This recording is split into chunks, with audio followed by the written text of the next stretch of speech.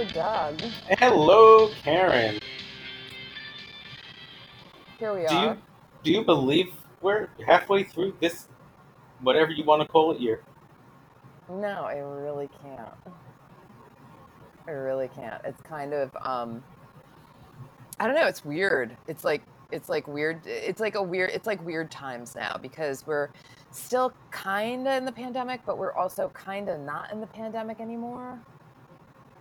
Yeah, it's all a state of mind. If you want to believe we're done, then good for you. If you want to completely be coward by it, go for it. You still have plenty of reason to do the same thing. Well, I mean, no, it's like it's sort of like okay, so a pandemic hits and everyone's like, "Oh my God," right? And there's all this like weird, and everybody's like running around and we don't know what to do, we don't know what to do. And then like after a couple of months, people kind of settled into it and I felt like we kind of got into a groove, right? Like there was this sort of groove of like things that were happening and stuff like that. And now that we're coming out of it, we're back in that weird, "Oh my God, oh my God, oh my God." We're all looking for guidance, an example of what to do and how to be. We're all looking for cues from like our friends, our neighbors, strangers on the street, whatever, colleagues, to tell us like, okay, this is what you can do, this is what you should be doing by now, and everyone is doing something different, and everyone has like a different reason for wanting to or not wanting to do X, Y, Z. So like everyone, it's like we're all running around the same track, but everyone is at like different laps and different markers, and it's like don't look back because you don't know where they are. Don't look forward because you don't know what they're pulling. Just focus on continuing to do your thing and keep going around the sun. Like there's no wrong, there's no right, except for what feels okay to you. And we've made strides health wise here, but like we're not out of anything. And Right. people want to tell you that we are, and you can feel confident about certain things if you want to. It just Well, I depends how guess much you want to.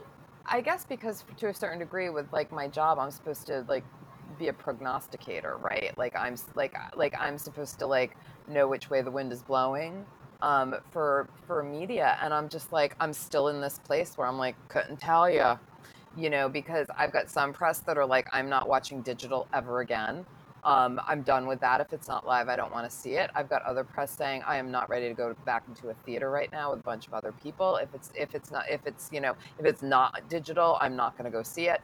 So it's like this weird sort of like and I'm just like I don't know what to tell you guys about the next project. I have no idea. Yeah, I'm just like I don't know. No idea what's going to happen. No clue. Absolutely no idea. No, but that's your problem. I mean, what you're saddled with is trying to predict people, not Yes, even things, not events, not state of world or that health or is anything. true. You're trying to predict people's behavior, Yeah, and it is completely unpredictable. and they're all So, lunatics. Exactly. yeah, yeah. So, speaking of lunatics, how's that for a segue? I think that's the best one. The most optimal segue we've done. We're at season 6, episode 12, 12. correct? Yeah. 12, A Bump in the Night. Yeah. Which picks us up from where we were last week, where strung out Lexi seemed to have hit something that bled on the car. Good Lord, Lexi with. Okay, so Lexi. Lexi. This is a masterclass in overacting. It's it's bad. I mean, it's really. And I like her. What's this actress's name again? Jamie Lunar. Yeah, I don't mind her at all. I kind of like her. She's got kind of a throaty voice, and I liked her. And then this happened, and now I'm like, oh my God, stop! It's like Yeah. she's like gunning for that Emmy. Yeah. I mean, this would be on another show the Emmy role, the Emmy Yeah, scenes. Yeah. yeah, but this ain't it. No, and I'm cool, as cool as I am with anything in season 6, with them like kind of shunting Peter aside, making him stable and in a seemingly good relationship. They don't have to throw him more storyline bones. They can just let him exist on the side, and he and Lexi can be like happy and getting to know each other. And that the Right. Lexi problems can be, well, there's still some history with poop or whatever. Right. I don't need these histrionics. No, they don't. And also, can we talk about Peter for a second? Let's. Once again, I mean, when Peter joined Melrose and, first came on the scene, He was a bad, bad man. He was a bad, bad man. And then he came back reformed and we forgave, right? And we were sort of supposed to forget about it. I was going to say, it wasn't just forgive, it was forgive and forget. Yeah, it was like totally forgiven. We forgot. And then he became a bad, bad man again. With Taylor. With Taylor. And, as loathsome as Taylor is, there was definitely some abuse and some gaslighting going on there with him. And now we're sort of back to good Peter again. Yeah, he's getting to play hero, essentially. Yes. And I'm so tired of it. I don't know how to feel about him anymore. Well, I think it was just last week we commented on our podcast about how, he talked about his past relationships or past loves and never even mentioned Beth, the first wife. Right. So we have just completely forgotten about anything he did, any storyline he had in season 5, the fake identity, the abuse of Taylor, all of that stuff. All that they really wanted us to remember is that, he was married to Amanda and lost her. And that's kind of all that they want us to take away. And right. I'm like, but I remember more there. But Showy Show does not want us to remember that. I mean, are the writers just assuming that, people aren't sticking with this and they're just oh, we'll have a new crop of viewers. No one will ever find out. I mean, I think people didn't watch with the same kind of literary analysis, fine-tooth comb, and they're just the show is the show, I'm putting it on and I'm watching it. I don't think people called back to as much in terms of continuity.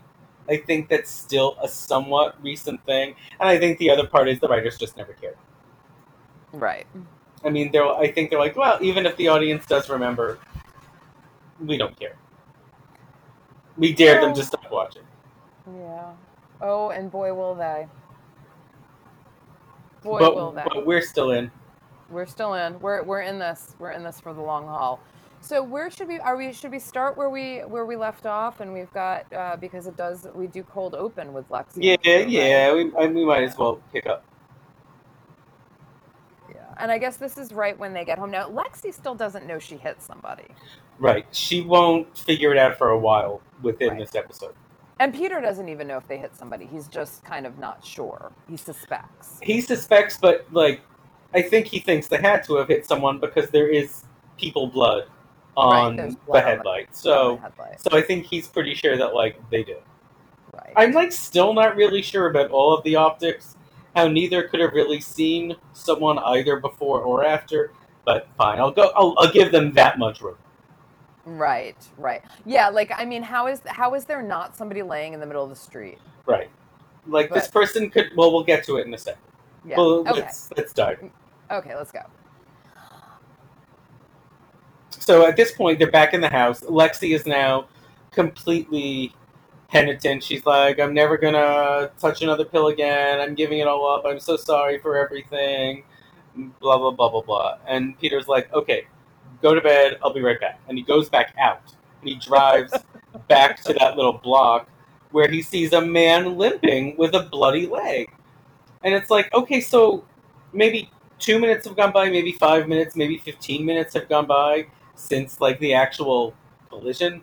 And Peter's return to the scene.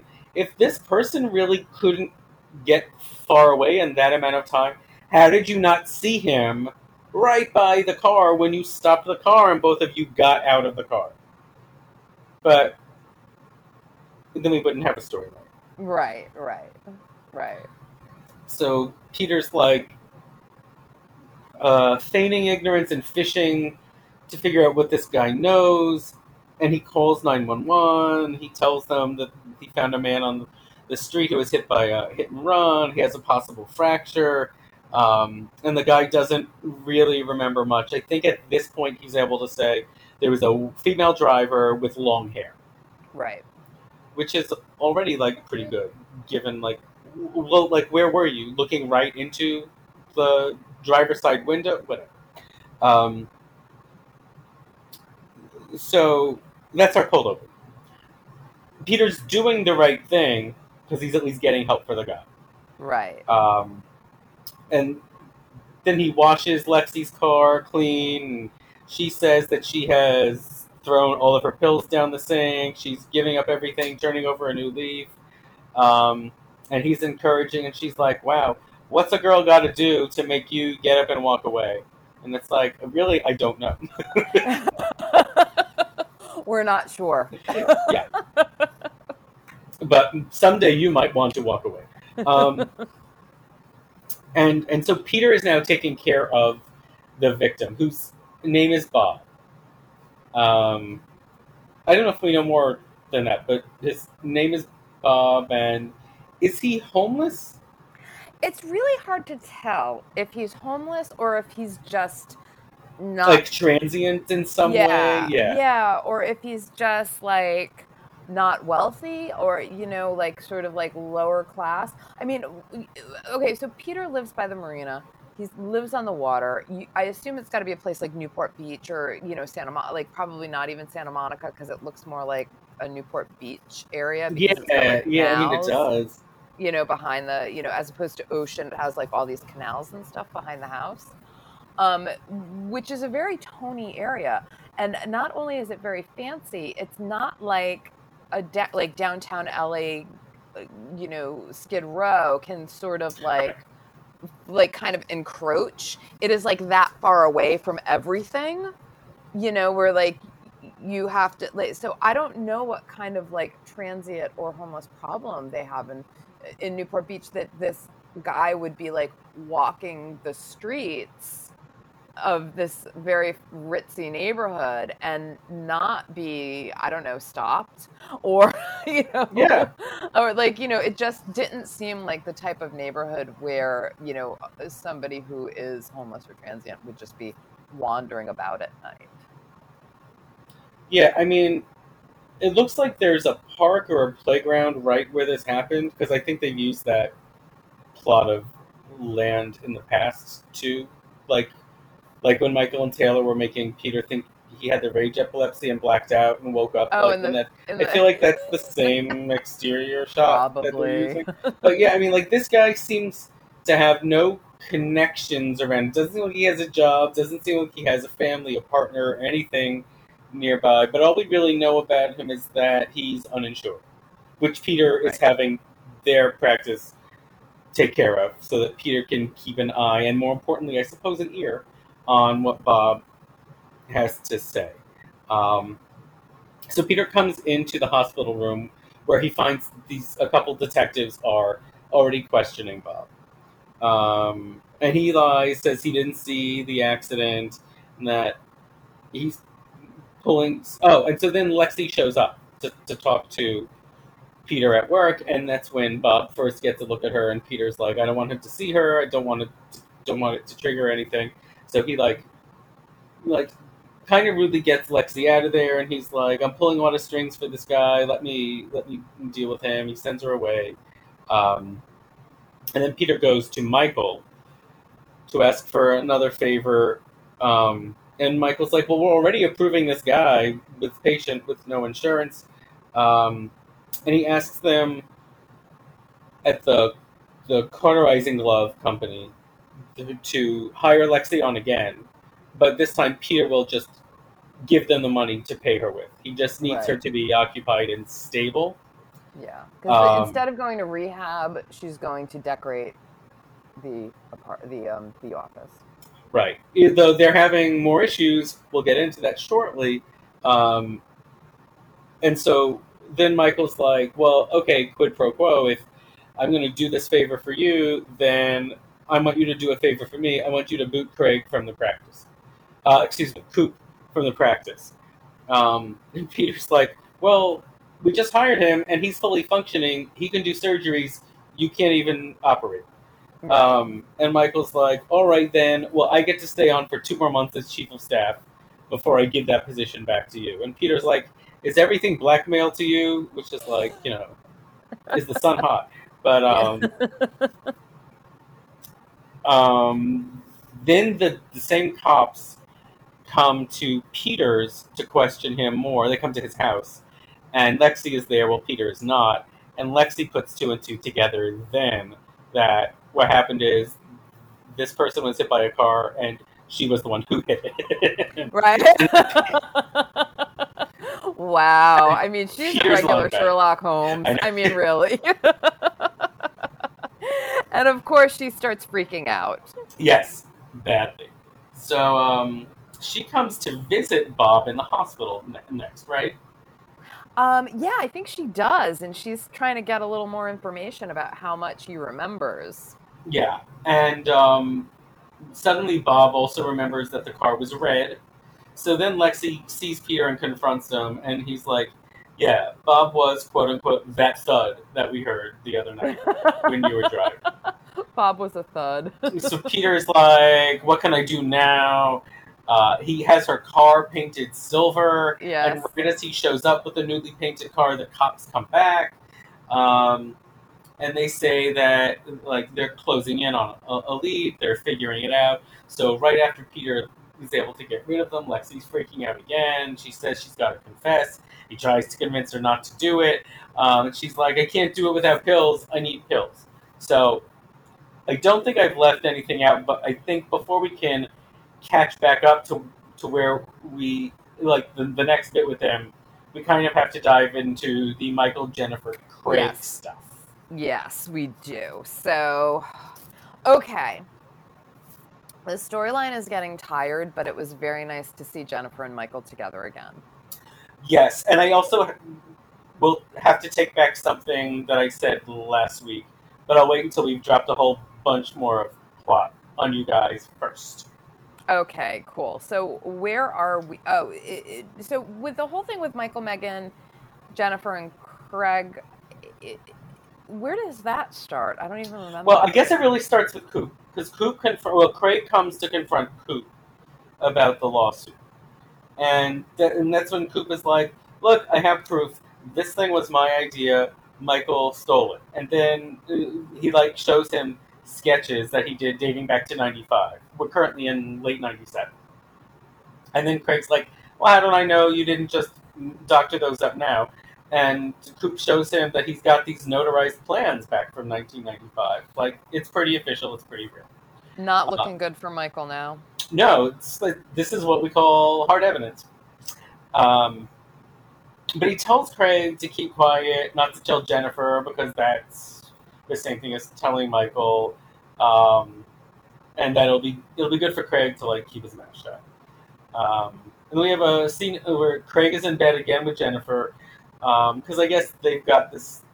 They're lying to themselves that they can just have like a friends with benefits relationship, that it's just about sex when they want it, and they don't owe each other anything, which works for Craig, but Jennifer doesn't really want that. But Jennifer's like distracted here because she's thinking of the next day's deposition, and she really trusts Michael. And Coop's like, okay, Craig is like, okay, he knows more than she does, but he won't say anything yet.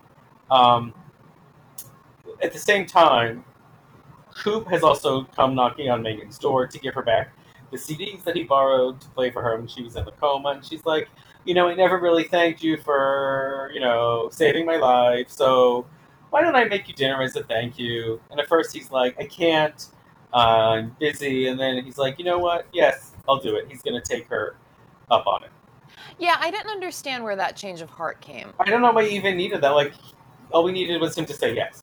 Yeah, I didn't. I mean, because it didn't really go anywhere. It was one of those things where he was like, I thought, no, I'm just really busy, and then all of a sudden it was like, you know what, I'm not so busy anymore. Yeah, it's not like he said no, and then he saw Michael, and then he's like, right. You know what, this will piss Michael off, so I say yes. No, right. He was just like, and he's already expressed interest in Megan to begin with, so why wouldn't you just initially be receptive?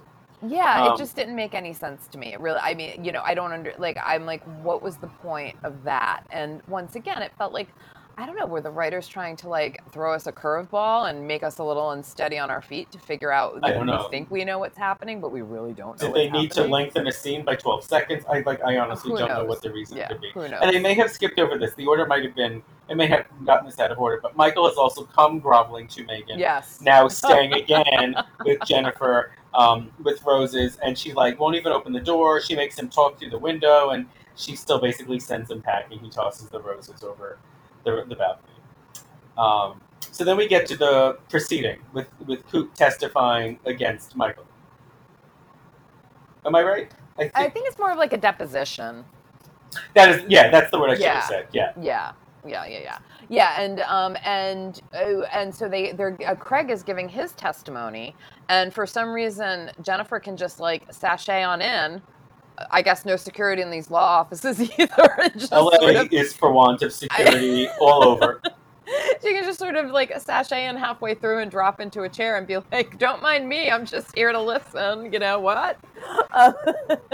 So now Craig actually has to say in front of her that he saw these notarized plans for the glove dated 1995 or whatever, and that he believes that Michael stole Coop's invention. And he has to say it in front of Jennifer, who is completely blindsided by this. Yeah, and she's pissed and continues to stand up for and defend Michael. Yes. And then Michael is having like some photo shoot in the hospital, and Jennifer storms in to confront him, and she warns him that like he better be telling her the truth this time.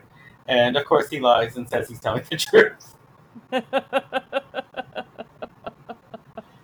So, and then, yeah, who decides that they've got to? I think it was Jennifer who concocted. It is Jennifer's idea, and okay, so this is where we start to have our storylines all converge. And so last week I was like, these are dumb storylines, and partly because there's no real gain from any of them. Well, now because they intersect, there is some gain from them. It's just kind of stupid, but so at some point Megan has let Jennifer know that she's having Coop over for that dinner in her apartment.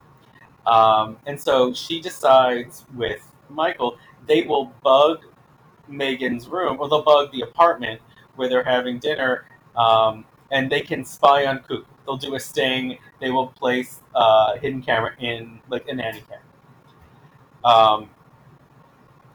What I don't understand, and maybe you can answer this in a second, is where Michael and Jennifer end up, whose apartment they're in when they do the watching in this sting.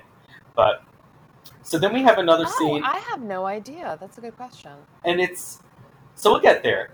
But we have another one of those moments where it's like, I don't know why they did this at all, just like we had with Coop, with his change of mind. So Megan tells Jennifer, you know what? She's going to make dinner for Coop at his apartment in the complex instead of doing it and forcing Jennifer to leave or being in her way, which would foil Jennifer's plans to do the whole nanny cam sting. So Jennifer goes, no, you should definitely stay here. I was going to go to a movie I wanted to see anyway. Do it here because if you go to Coop's, Michael could potentially use that against you as you guys are separated.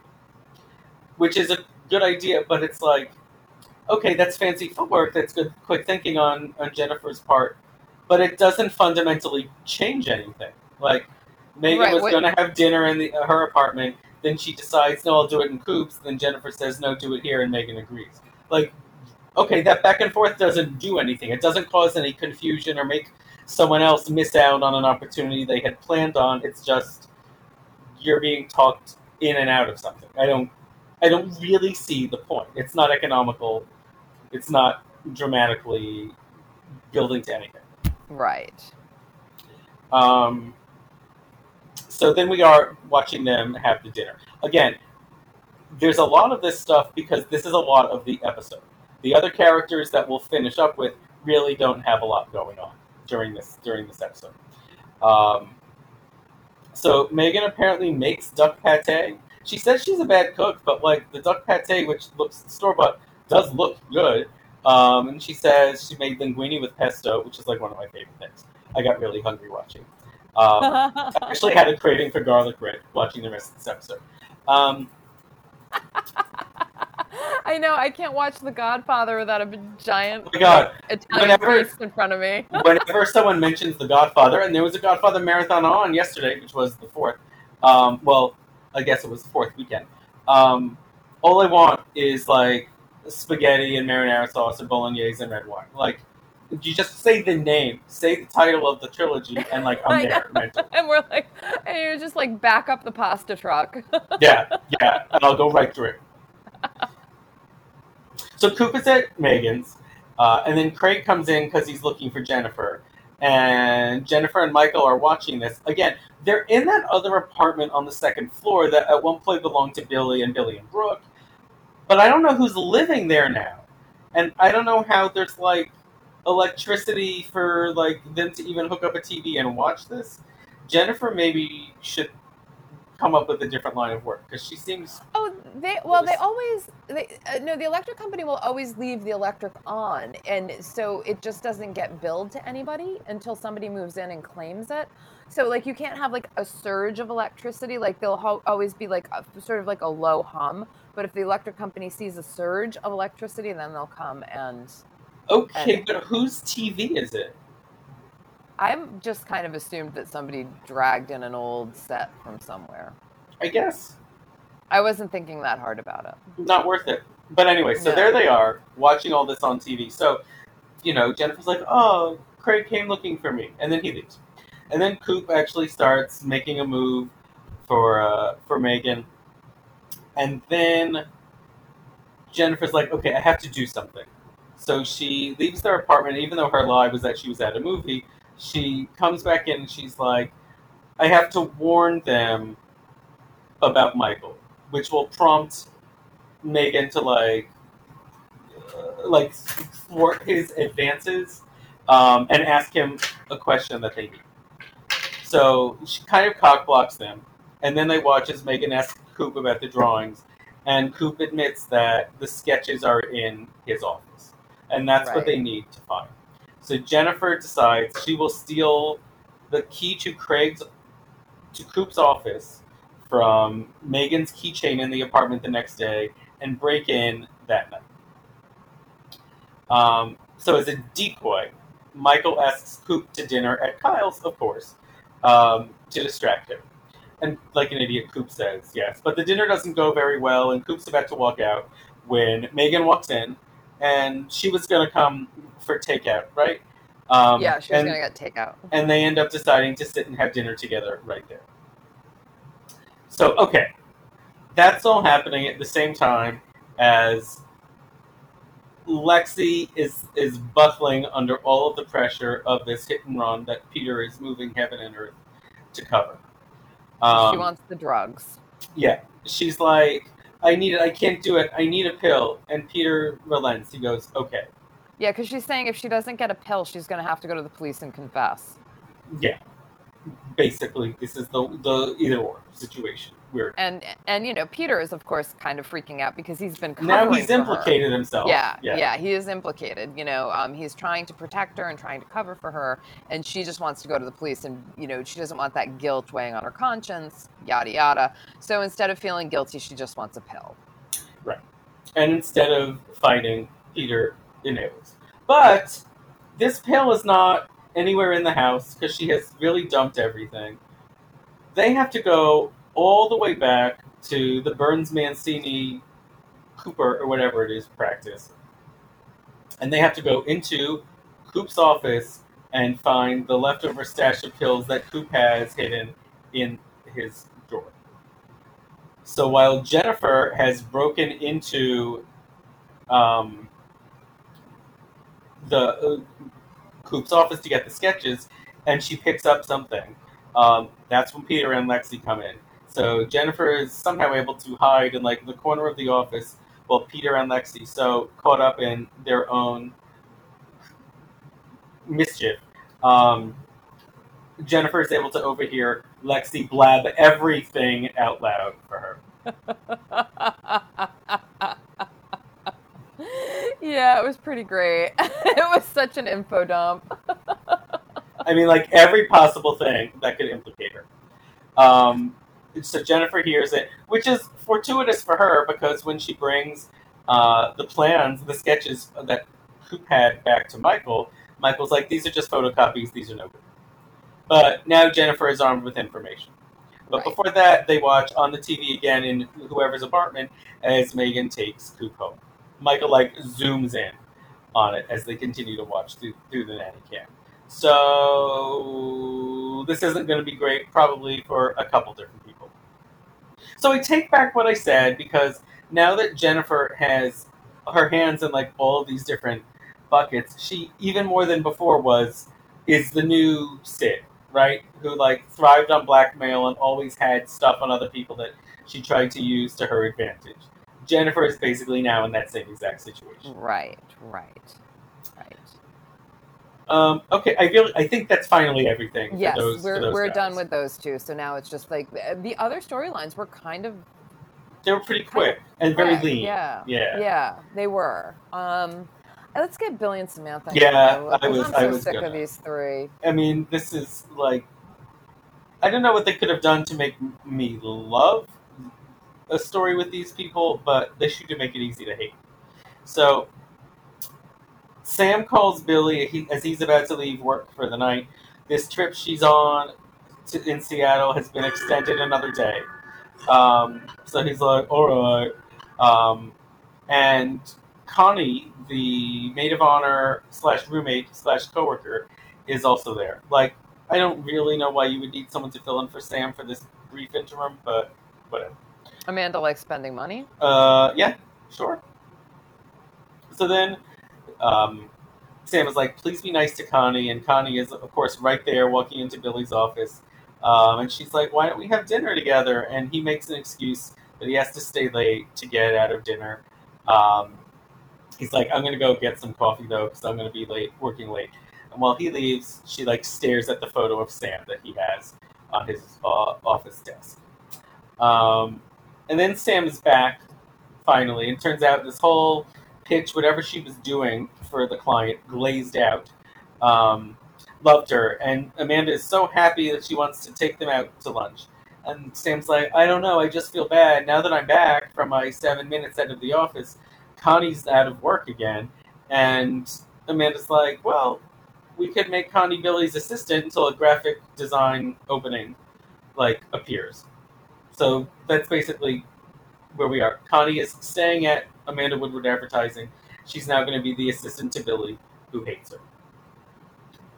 Now, I know Billy was a jerk at the wedding to Sam, but if you look at it from Billy's POV, Connie is this person he's never heard of and never met who is now staying with them. And she's the same person who told Sam like 3 different times in front of him, you know, Sam, it's not too late. You don't have to marry Billy. You can call it up anytime. So I get it. I'm at least Team Billy, like for that much. And there is one other scene um, when Sam comes back to the apartment. Um, she gets in late, and I think Connie has made herself scarce and left a bottle of champagne out for them. And like Sam comes to Billy and like wakes Billy up, and like they like embrace and because she's returned, and they like start going at it, and the camera pans up, and then you see like right outside, like Connie has made herself. She said she's gone to a motel for the night to give them their privacy, but there she is right outside Billy's window, like looking at them through the blinds as they have sex, and that's when the camera like fades to commercial. Which actually, like, that's a cutaway you do at the end of an episode. That's not really just like an end of the scene type of thing. But yeah, like Connie is like the kind of psycho we seem to have had already many times on this show. There's nothing being invented, I think, with this I like, character. and you know what? I like the original angle that they were sort of like they started with, like that sort of love triangle, but Connie's gay, and she's like been like at least that has I don't know that has some bite to it. Like Connie's gay, and she's always been in love with Sam, and now that Sam is getting married, she's like she's heartbroken and angry and upset and Why doesn't Sam love her? Like, that would have been great. This is Yeah. just weird. Yeah, and it's still very undefined, right? Yeah. Like does Connie, is she doing this because she hates Sam and wants to hurt her, or because she loves Sam and wants to have her? We don't know. We just know she's there to bring chaos into Right. these boring ass people's lives. Right. And that she can draw. And that's basically it. Right. Oh, can we just talk about for a second how bougie Sam became? Oh, sure. I Yeah. mean, just like seriously, because what? Just a couple of episodes ago, she was working for Sid at the store, at the clothing store, and she wanted to and be now an artist. she's like the best corporate employee of all time. I know. Now she is like practically art director of Amanda Woodward Advertising. Let's talk about how she has zero experience with that. And so she's suddenly Yeah, I mean, all she's ever really done is like sell sweaters and like check out supermarket items. and now all of a she has sudden this here like she bougie is. job. Yeah. Yeah, she went from supermarket checkout girl to like running a whole client week with it. Yeah, the whole pitch.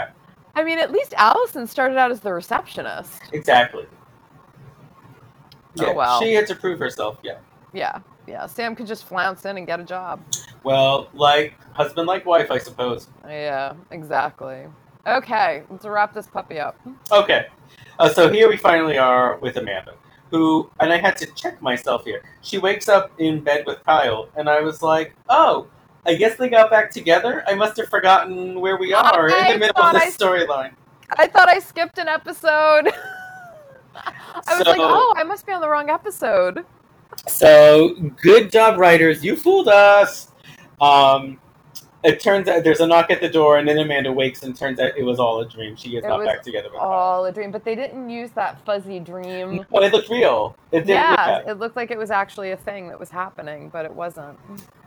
And then, of course, this dream that Amanda has woken up from turns out to be a nightmare because it's Taylor knocking on her door again. She's giving the number of their attorney so that Amanda can officially have them buy her shares of the upstairs out. This is what okay, so I don't quite understand this. So Amanda is like, I'm just giving you your rest, the jazz club, because I don't want to deal you anymore, and I'm losing my $200,000. I don't even care, which, what?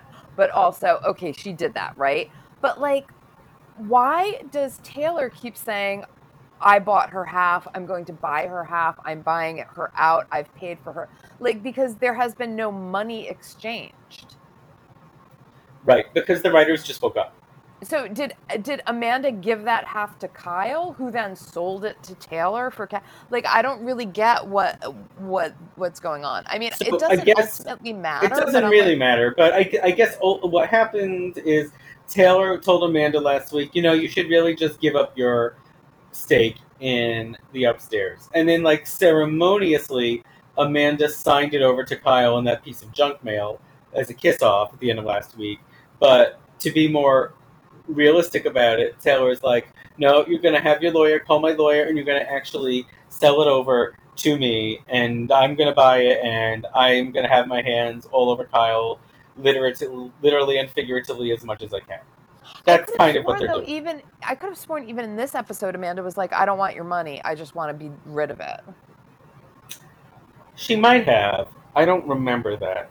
But okay, so I'm just going to pretend that Amanda actually got money for it, because it's really, really bothering me that she did not. Yeah, at the very least, with all this garbage she has to deal with. Because it's also a stupid business move, and Amanda would not make a stupid business move. No, and Amanda is not that flush that she could really just wave goodbye to all this stuff. Right. And I just don't, she is pretty shrewd when it comes to financial stuff, and I don't think that she would have just let this go. If anything, she would have said, I made this business a success, so you have to pay me double. Yeah. Yeah, she would have come out victorious at the end and been like, okay, you think you've got the upper hand, fooled you. Yeah. Right, she would have, she could have demanded a lot more money, and I expect that she would have. Because that's the Amanda we know and love. We have a shell of the Amanda we once knew. I know. And what's worse is that, the horse that keeps kicking her down is Taylor. It's fucking Taylor. And Taylor does try rubbing her and Kyle being together all the time in Amanda's face, and Amanda doesn't really take the bait. No, she really doesn't. So then there's a scene at the upstairs, and at this point, Billy and Connie are also there. And Craig is there and pulls up a chair with them, though he's keeping an eye on Jennifer. They're doing a decent job of having our people and their own worlds kind of overlap. Give them credit for that. Taylor tells Kyle, we are free of Amanda, blah, blah, blah. And then Amanda, we see her at home. She's like reading, can't concentrate. She goes to the window and sees Kyle. And he turns around and has a moment, and like his defenses are down. They're like making eyes at each other, and it doesn't look like he's looking at her with hate for the first time in like 3 weeks. But that's the exact moment when Sam comes back to the complex, and she kind of ruins the moment. Like she sees Kyle, she talks to Kyle, she looks up at Amanda, and like by the time she goes back to her apartment, and that's when she reunites with Billy, like the damage is done, and Kyle goes back on to his own apartment, and that's that. And then I think the only thing we're left with is the very end, and it like ends on a real weak note. Kyle is like passed out at the bar. I mean, someone should really take him to the Twin Oaks rehab that Allison went to, because he's like falling asleep and being more violent than Allison ever was in that storyline. Taylor brings him a plate of food because he's like drinking and not eating all the time. But it's, he's like, you've picked out all my favorite foods. It's like shrimp and this sauce and an 88 Merlot or whatever. Like, it's not just you being nice. You're making another play for me. And he just keeps pushing her away. And I think he calls her a whore again. And then he leaves. And then the episode ends on Taylor, who has not been our focus of anything for weeks now. And she's like, almost like a character in a Disney musical. She's like, I'm going to make him love me someday, somehow. And it's like, you don't get our sympathy. I was kind of waiting for her to break into like a big like musical number. It would be, right? That's exactly what it is. It was terrible. That was terrible. I can't wait for this to be done. I know. But by this, do you mean the storyline, the season, the series? I'm not sure.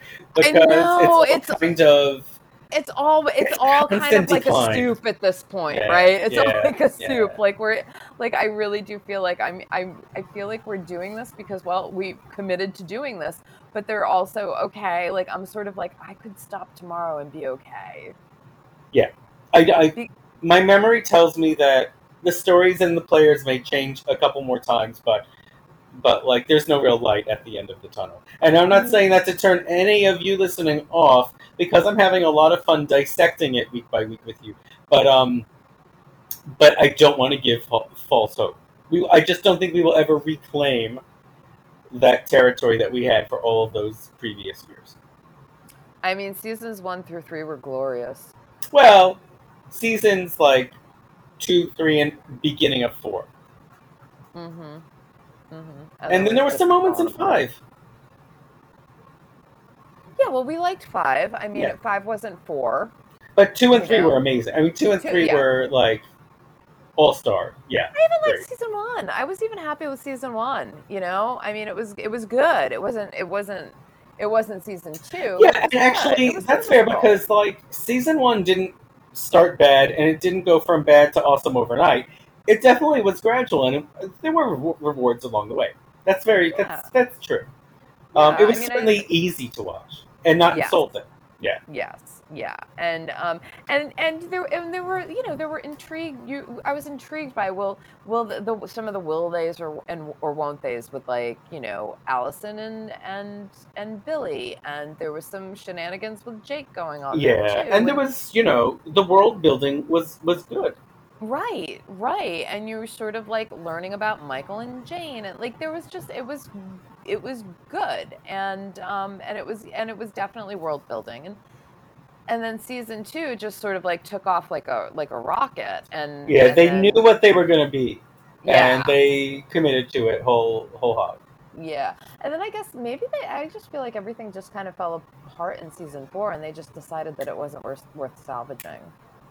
I feel like with season 5, they took it into a safer direction. They were like, we're not going to go Looney Tunes anymore. We're just going to be a nighttime drama. And then once they had that big exodus at the end of season 5, they're like, and now we're going to make season 6 a daytime drama. Yeah, because again, like even straight down to the lighting and the camera, it feels like daytime TV. It does. It really does. I You tell know, you what I would like to see. What I would like them, based on everything we have going on, our characters and our canvas are what they are. What what I would like to see more of to help them is more Amanda with more backbone. And since Kyle doesn't seem to be working out for her, give her a new man. Um, and I more of Megan and Coop, who I think could actually be a nice, dramatically interesting couple. I agree with that. I would like to see more of Megan and Coop for And sure. do something more with Jennifer, because like the Jennifer Michael stuff is fun, but I feel like there's still unmined potential beyond that. Yeah, I feel like Jennifer is wasted with this whole thing with Craig. Yes, I agree. I just feel like that's completely wasted, and we need to get her somebody fun to run with. I agree. Yeah, Because someone who right now brings Craig's out just like not a fun. different side of her, Yeah, on top yeah, of what because we've already seen. and I'm sorry, but every time that actor, what David Charvet, every time he like drags his scenes down, he has no energy. He has not. He has zero energy, and so Alyssa Milano is up there, sort of like you Yeah, know she's pulling everything. Yeah, yeah, and yeah, she's really, and you can kind of see her trying hard when yeah. she's in those scenes with him because he's giving her absolutely nothing because he Well, is just like he's like a bump. like many have said it before, I think, but I just this this is kind of embarrassing, but I recently read Andrew McCarthy's memoir, a very thin memoir, but nonetheless a published book. Um, and he's done a lot of directing, particularly television directing, in like the last 15 to 20 years. And he said something that he learned is when you have two people in a scene giving different kinds of energy, the one who's always working harder and giving more is the one who looks like a fool. Mm. The one that will call your attention and distract you. The one who's doing less and giving less is the one that you're going to be okay with in the scene. I don't think that applies here. Well, I mean, I think because we're looking at it with like a slightly more analytic thing. I don't know. It's hard because he's. Well, the thing with David Charvet really is it's not just that the energy is though; it's that he's bad. Yeah, he's Yeah. bad in the energy. Like yeah, yeah, yeah, All right. yeah. I retract. Anyway, okay. I think Those we're are done. those are my We've life lessons we've for the done it. week. I was, I've been very optimistic, even though some of these episodes have not been up to snuff. I will say this episode, for some reason, started chipping away at my optimism.